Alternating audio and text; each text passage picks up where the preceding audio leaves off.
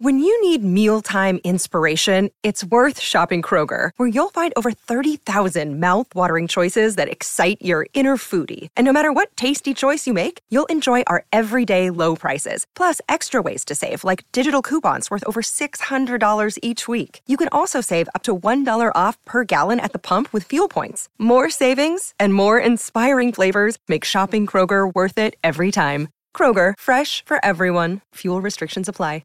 To get me back into rugby league mode after a season full of great cricket.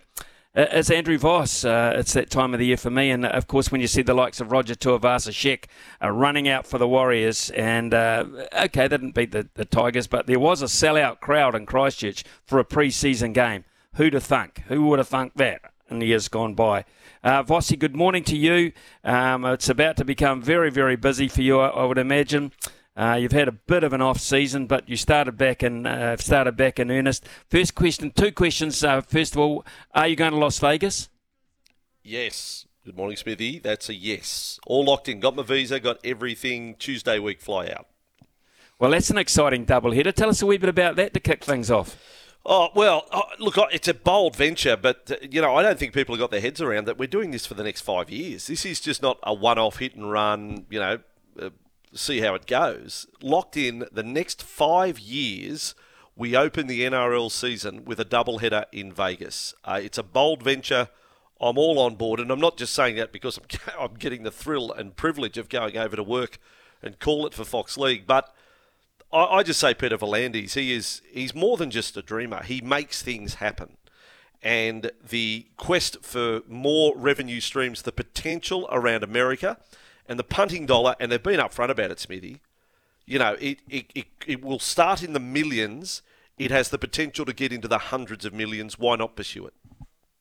Unbelievable. So there's two matches. They are a double header. Are they back-to-back or different days? Are they in the Super Bowl stadium? No. Tell us a wee bit about it.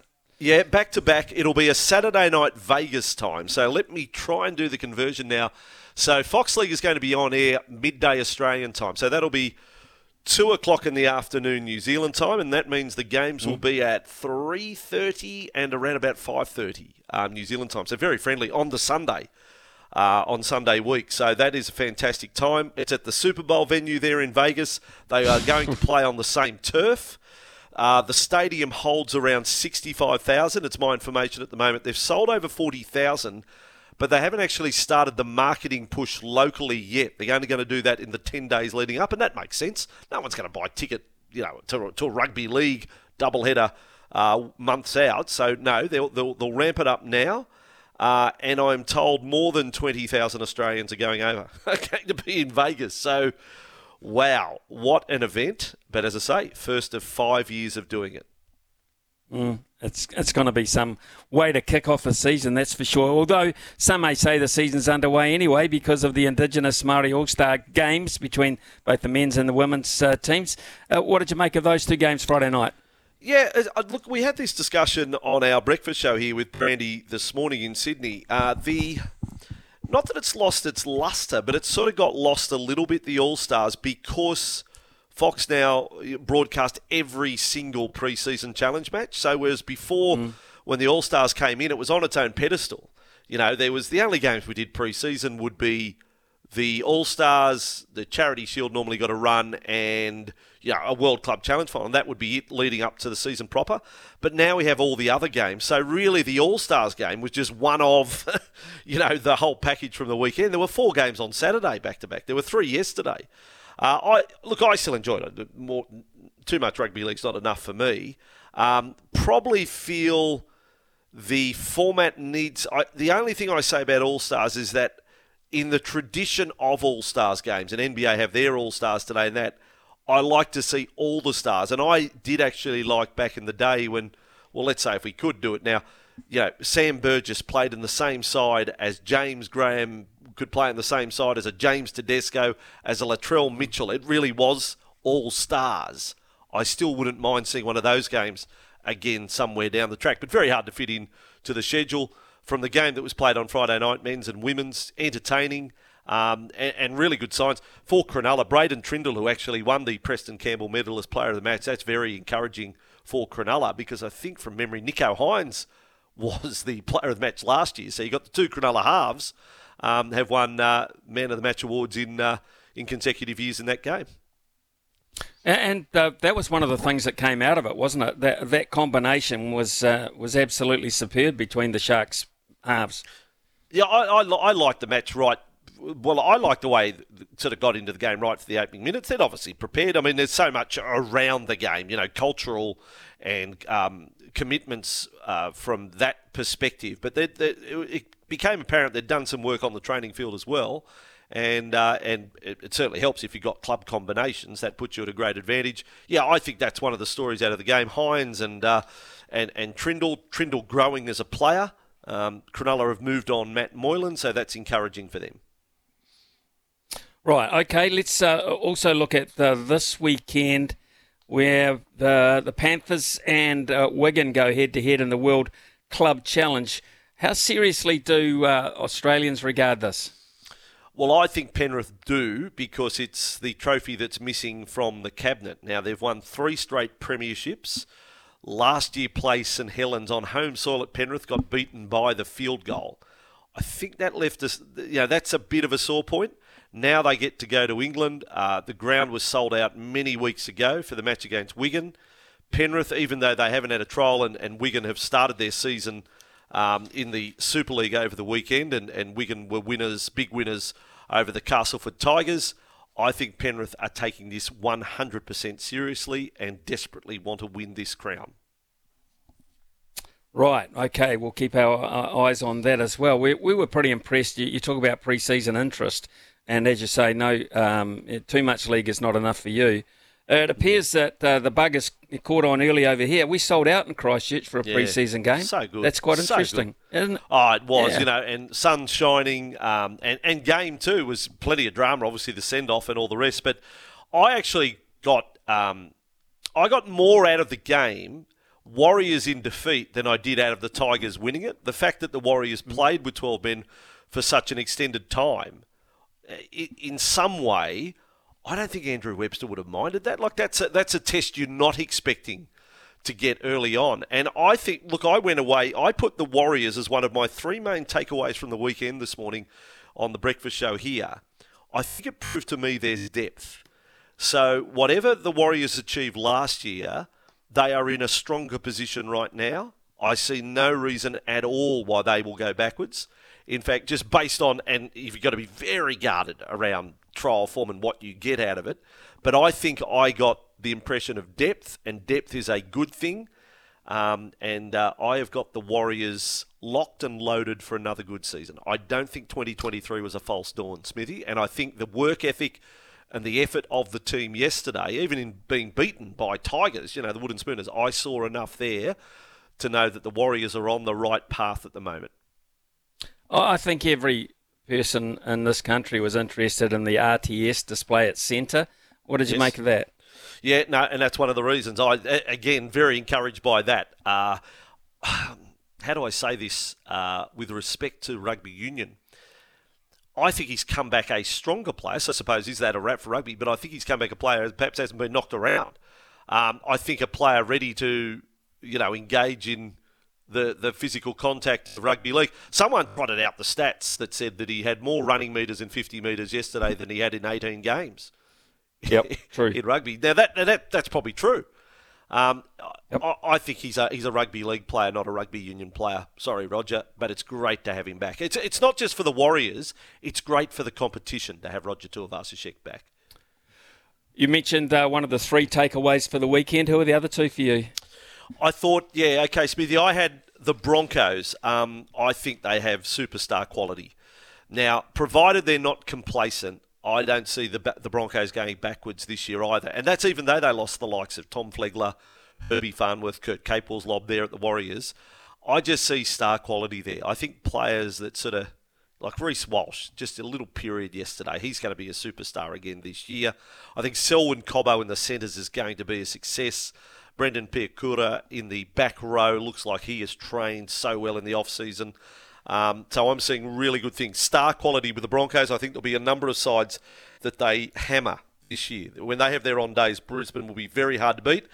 And I watched the Rabbitohs firsthand on Saturday night, Charity Shield, against a Dragon side that was a bit moderate. But the Rabbitohs have a really good front row rotation now.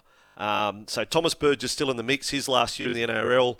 Tavita Totola will be knocking the door down of Origin if picked. I think Sean Kepi, a terrific signing from Manly, a front rower who is yet to find his best. I think he can do it at South. And Davey Moale, who's played some internationals for the Cook Islands. He's another one that looks like he's had a great off-season.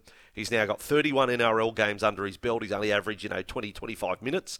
He now looks like he could start every week. He looks really good. So I like the forwards of South Sydney. And if their forwards play well, that just allows Damien Cook, Cody Walker, Latrell Mitchell, throw in a Jack Whiten to do their thing. That's good signs for the Rabbitohs. And to the contrary, way too early to write sides off, I would imagine, because on what you've seen. But if you look at, for instance, Benji, we've got a lot of interest in the West. Of course, they've always had a following here. But what about Benji and his prospects this year in terms of the bottom side of the table? What are the upsides looking here? Yeah, well, I'm pretty sure he's not getting carried away with yesterday, but winning sure beats losing. You know what I mean? Like, at least you feel good about things. And it was, just so our listeners understand, you're allowed to use 28 players in these trials. That's the cap. You're allowed to use 28, and it's unlimited interchange. So it's far removed from when we get to the season proper. But again, yesterday, depth, showing some young players, getting a little taste of it. Blokes like Heath Mason, the young fullback, he was hammered in a corner, got ragdolled over the sideline. Playing in front of a full house, first time in the top grade, that has to be a good thing. And they come through and get a result as well, so they take plenty out of it. I had a good chat with Benji about 2 weeks ago, Ian. Gee, looks comfortable. I know it's before a ball's kicked, if you know what I mean, but he strutted about, presented himself like a head coach. No nerves at all, ready to back himself. Whether that produces wins straight up, I don't know, but he seems very confident in his own skin as a head coach in the NRL. Benji Marshall. Vossi, there was a text that came in earlier, and they said because of the nature of pre-season footy as such, I know there's a prize money on it, etc. But some people say, well, why would they not just go back to 13 aside and send the player off, but for the sake of the exercise, still play 13 on 13? Yeah, I'm with that theory. I know you're making up rules on the run here, but it's almost this is a couple of possible hypothetical scenarios. You could have said, look, he's sin-binned. You will have to play with 12 men for 10 minutes. That's the penalty, and he can't come back on. But then it's 13 on 13. I could have lived with that. I also could have lived with if I was there covering the game and word came filtered down that the Tigers have said, gentlemen's agreement, no, we want the trial to be against 13 on 13. Andrew, you can run on a replacement. I wouldn't have had any drama about that at all. But yes, there's that little bit of prize money being thrown in. I suppose the integrity of that and bonus points, another club might have had a problem. If the Warriors were allowed to do that and go on and win the whole thing, well, is that just? Well, perhaps not. But there would have been no outrage from me if we had have made some policy on the run yesterday to keep it 13 on 13.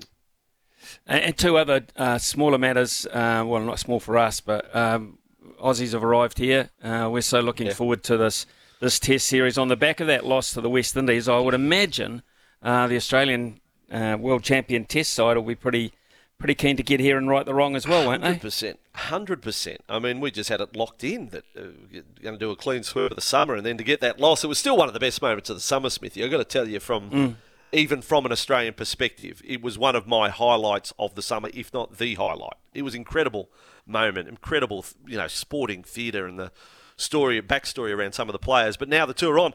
I've only just finished half an hour ago speaking to Ricky Ponting on our show this morning, who's headed your way to play the golf.